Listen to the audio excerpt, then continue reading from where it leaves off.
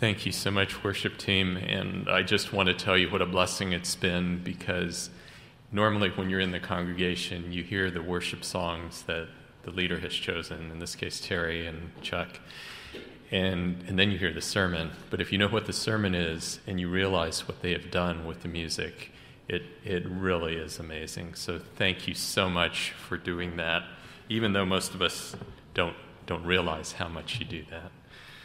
And I want to especially thank Pastor Kazar. This would have been his Sabbath. As you know, he stepped in to our lives at a time when our pastoral staff was really a little short and had so many burdens on it. And it has been such a blessing to have him minister to us for the past half year. He's off now to Rialto, and we certainly wish him well. But that has really been a wonderful thing to be able to have in our church community, to have that kind of a person come in and be with us. So I want to thank all of you for being here, and I hope you will be willing to participate in an experiment with me. Look around the congregations.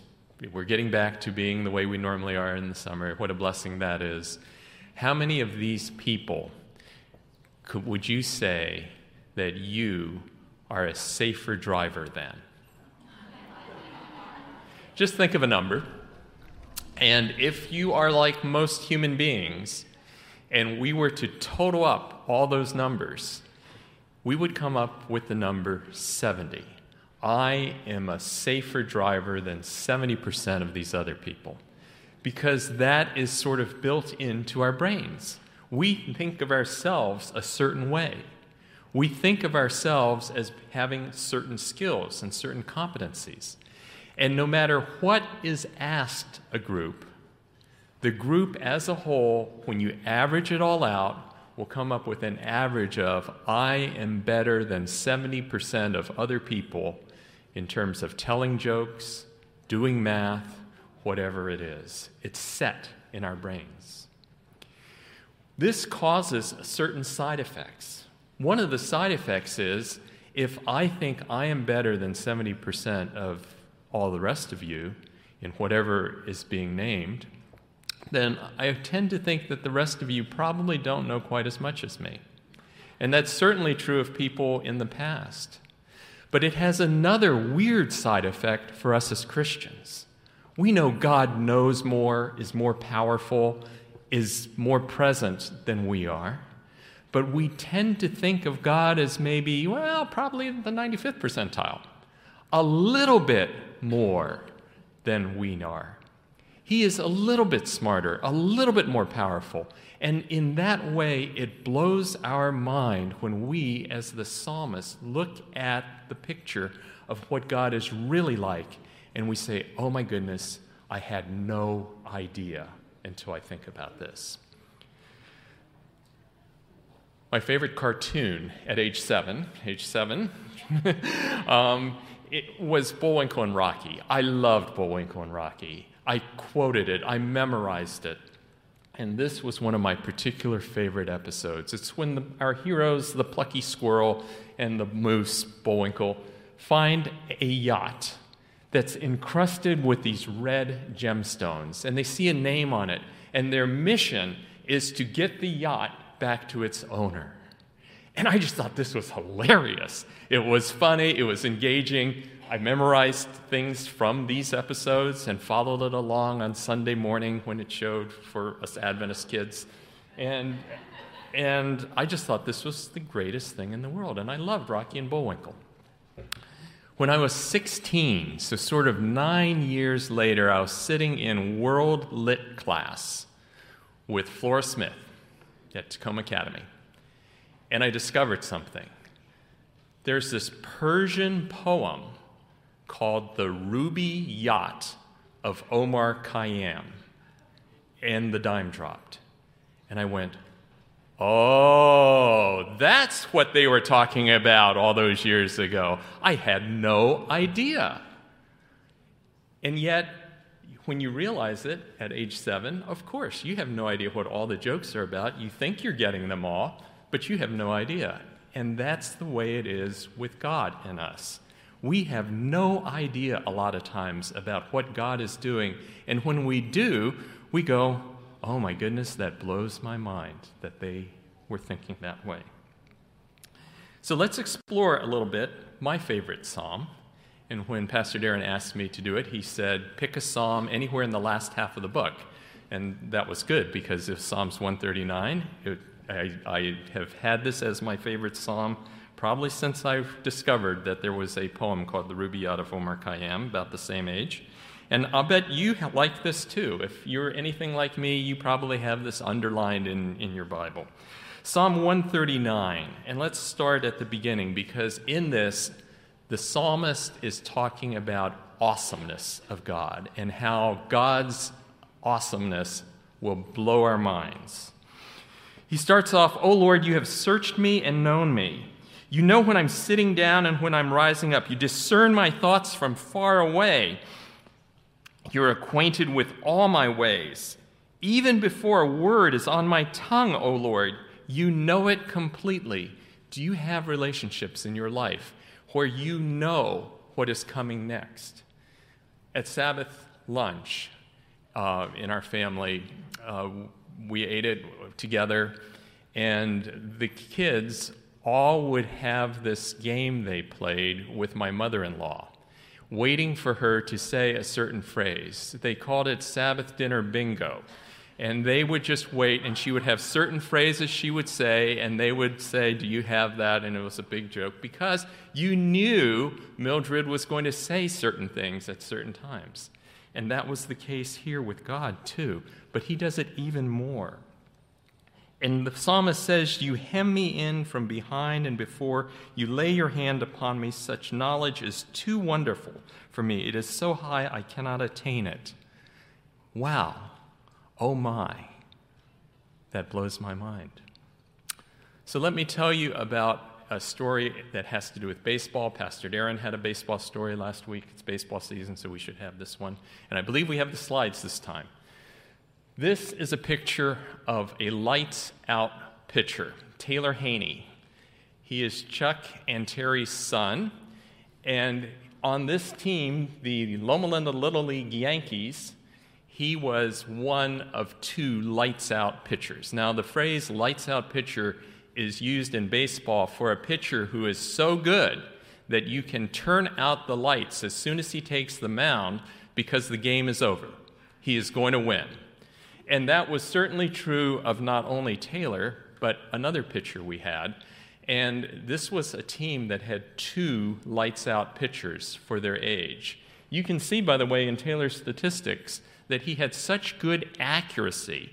He was striking out 3 times as many batters as he was walking. And those of you who follow baseball know that's an incredibly good average, even for a major league pitcher, much less to be doing it at this age. So what would happen would be we would face the opposing team, and the other coach, a man named Roger Oxley, who, by the way, was the guy who taught Taylor to pitch. Terry told me today that that was his actual personal coach. But he was coaching the other team in this situation. And Taylor would get up there and throw strikes, and basically the bottom 2/3 of the order on the other team could not hit him. And I don't mean not get a hit. They couldn't even get a foul ball off of Taylor, and they wouldn't get walks because he was so accurate. And we had 2 of these guys. They only pitch twice a week. They each do it for 4 innings. That means the other team's bottom 2/3 of the order never had a chance to even touch the ball all season.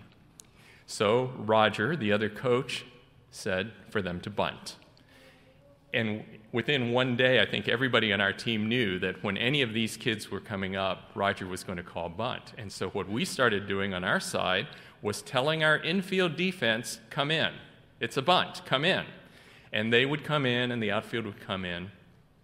A couple years later, Roger stopped me, and he said, "You know what was annoying about you guys?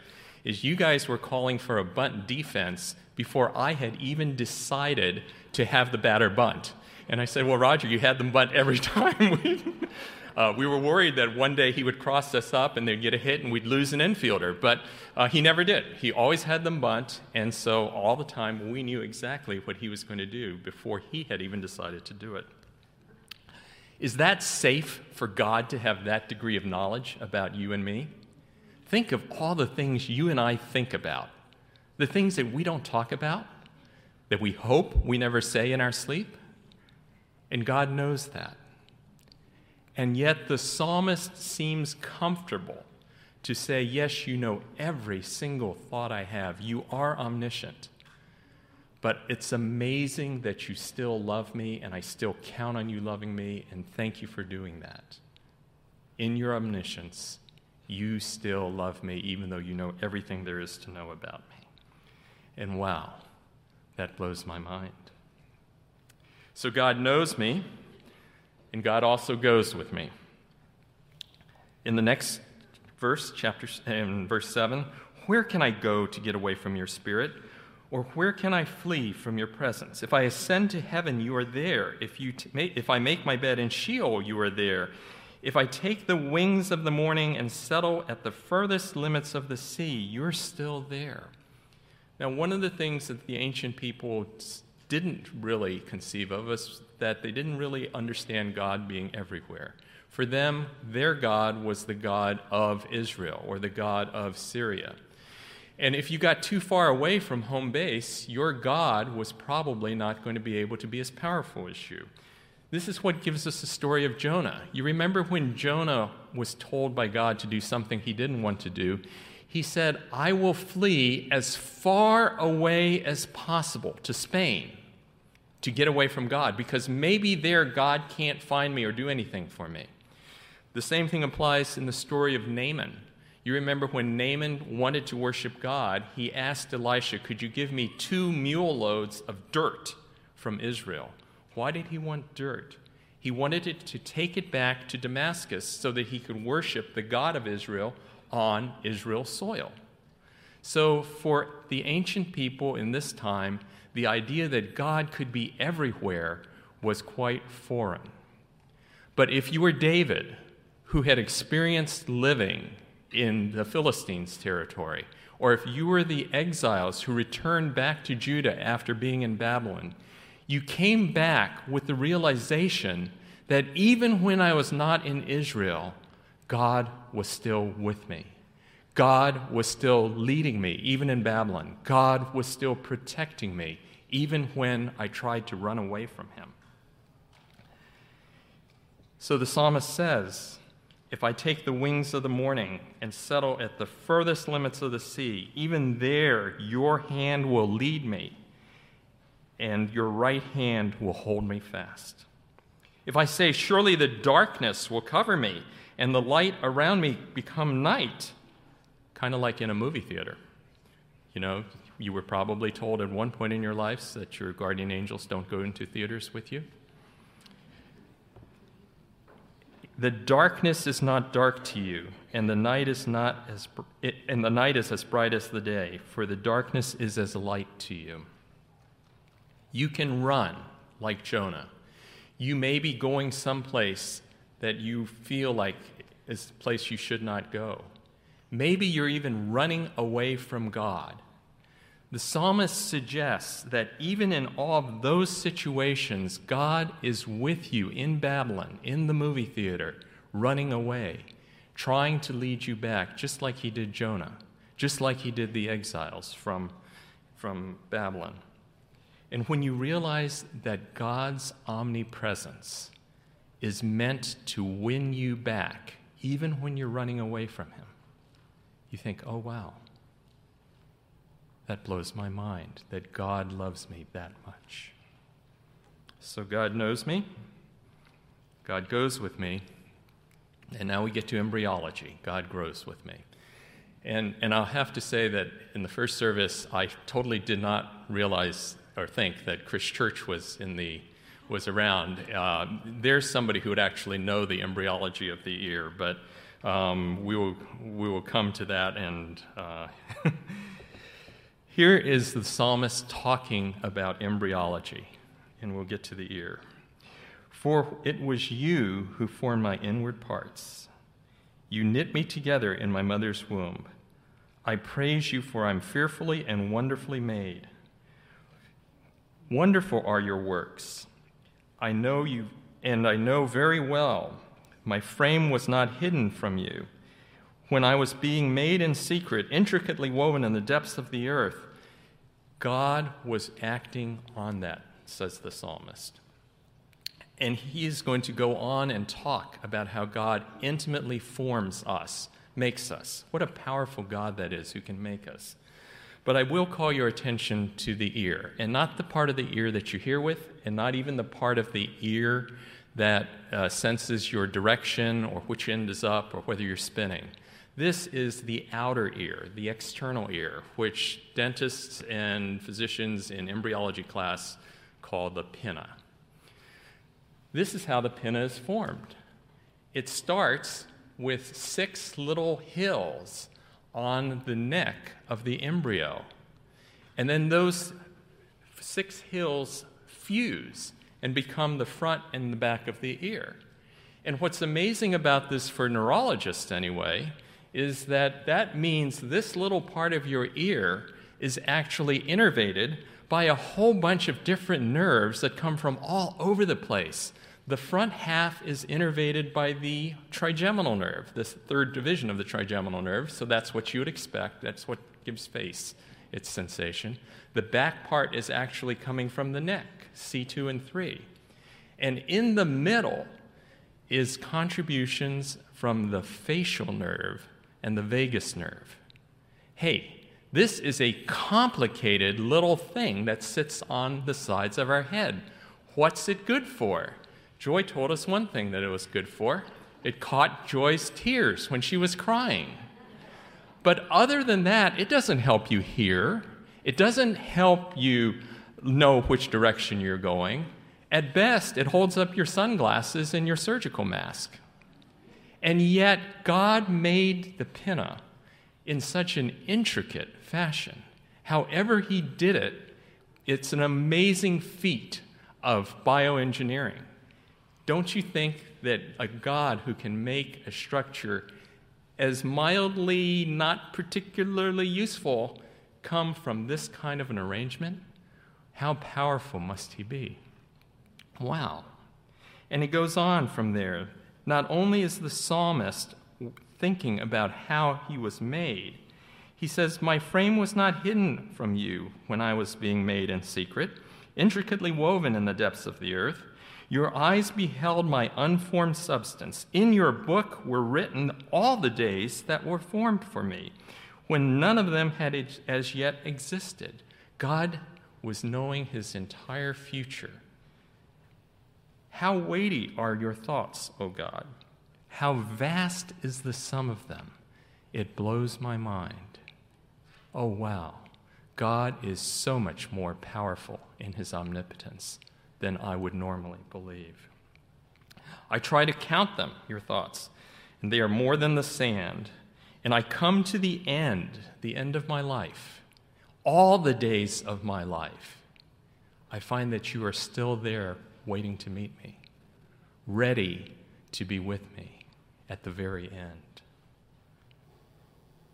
So throughout the first 3 quatrains, or the first 3 stanzas of this hymn, the psalmist has been calling us to the experience of the awesomeness of God. What an amazing emotion it is. But now, because we're human, our emotions sometimes change. And sometimes they change very quickly. And so God flows with our emotions. Tish Harrison Warren, who's an Episcopalian minister, said in an article in Christianity Today, she's comparing our human emotions with a river that can overflow its bank and be destructive. How can we remain alive to our internal life without being washed downstream whenever we feel, by whatever we feel from moment to moment? And how, as Christians, do we bring our whole selves, including our emotional lives, before God? The Psalms dare tell us that the Psalms dare us to tell God our deepest needs, longings, resentments, pain, grief, and joys, and in doing so, we learn to admit the truth about ourselves. One of the things that studying the Psalms always does for me, and I hope it has for you, is to realize that these prayers that were prayed thousands of years ago have every possible emotion I have ever felt, and yet they're being prayed to God, about God, complaining to Him, but always bringing whatever emotion was there to God. And so, the Psalms can reflect our joy, our fear, our anger, our contentment, our depression, the awe we feel from seeing God as He really is. But how about this emotion? Outrage. Oh, that you would kill the wicked, O God, and that the bloodthirsty would depart from me, those who speak of you maliciously and lift themselves against you for evil. Do I not hate those who hate you, O Lord? And do I not loathe those who rise up against you? I hate them with a perfect hatred. I count them as my enemies. Do you have anyone that you are outraged against? Let me give you some of my favorites. Terrorists, revolutionaries, people trying to overthrow the order, administrators. Do you hate administrators like Mr. Riddle? How often do you say administration just doesn't know what it's doing? And it's even worse for conference officials, right, Rob? What is the conference doing? Okay, we certainly know all about that. We call them names. They're rioters and fascists and Nazis and communists and perverts and the GC and pastors and students and secular humanists. These are people who are working not against me, but against God. And therefore, my outrage is totally justified in defending God's honor. Oh, that feels good. I can really be outraged at people. Let me tell you somebody I was outraged about in 2002, and you might have been too. His name was Osama bin Laden. Were you outraged against him? There was somebody who was evil, the representation of evil, who killed people maliciously, who laughed about it, who was clearly attacking everything I believed in. And in 2002, my colleague, Brad Cole, who is a neuroanatomy teacher here and a neurologist at the VA, was holding an evangelistic series in Portland, Oregon. And here was the picture he was using to advertise his evangelistic series. And in the picture, you see Jesus with Angela Merkel, Nicolas Sarkozy, Kofi Annan, and then on the other side, George Bush, Prime Minister Singh of India, and President Zhang of China. Hey, those last two aren't even Christians. The last guy's an atheist. Is Jesus watching their feet? But that's not what got Dr. Cole's poster in trouble. This was actually taken down from shopping malls in Portland. I don't know.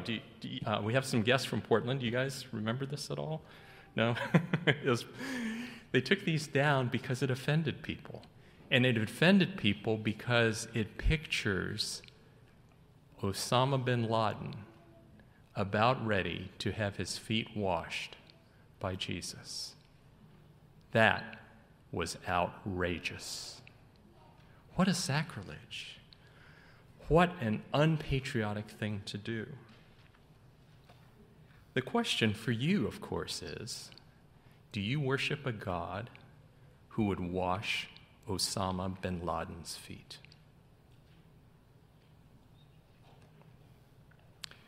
Well, Jesus, in the Sermon on the Mount, had some advice to us about enemies.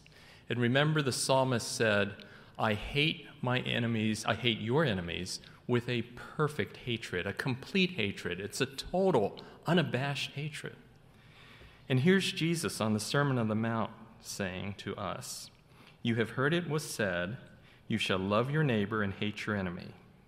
But I say to you, love your enemies and pray for those who persecute you, so that you may be children of your Father in heaven. For he makes his sun rise on the evil and on the good. He sends rain on the righteous and on the unrighteous. Therefore, be perfect, complete, even as your Father in heaven is perfect. Jesus is calling us to move from our perfect hatred at things that outrage us and move to looking at our enemies the way God looks at them. How does God look at Osama bin Laden or Jiang Zemin or any of those other world leaders? Those are his children. Well, you say, I'm only human. I can't possibly muster that degree of love for the other people, my enemies. Jesus has a suggestion for you. He says, pray for those who persecute you. Why does he say to pray for those enemies who persecute me? Well, remember, in order for them to be enemies, I have been calling them names.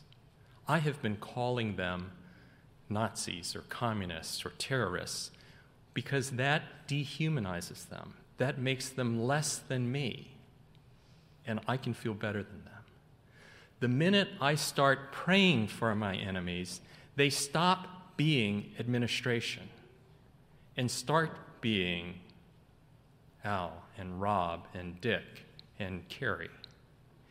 And I realize that those of my enemies are God's children.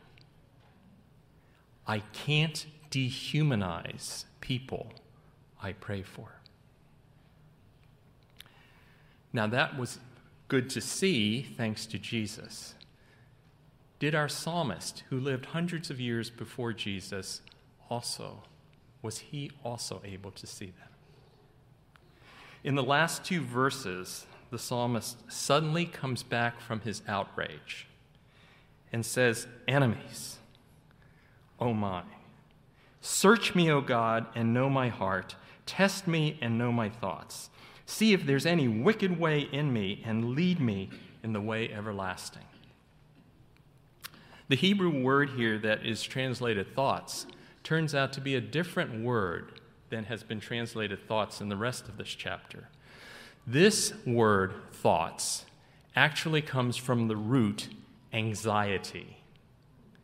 And so really that sentence reads, search me, O God, and know my anxieties. Because it's when I get anxious that I want to make enemies who are below me. And then the other word is wicked. Once again, wicked has appeared previously in this psalm, but this Hebrew word is different than wicked and evil previously. This wicked comes from the Hebrew word for hurtful. And so when the psalmist asks God, look into me, see if I have any anxieties that you need to do away with, and see if there's anything hurtful in me, and then lead me in the way that you're going to. The psalmist feels the same as you and I. He is in awe of God's awesomeness when he thinks about how omniscient God really is, how omnipresent God really is, and how omnipotent God really is. But he also is like you and I when he realizes God already knows about my anxieties.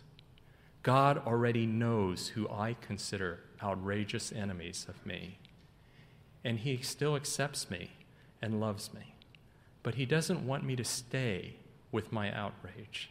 He asks me to follow him as he goes forward to make me more like him and realize my enemies are actually God's children.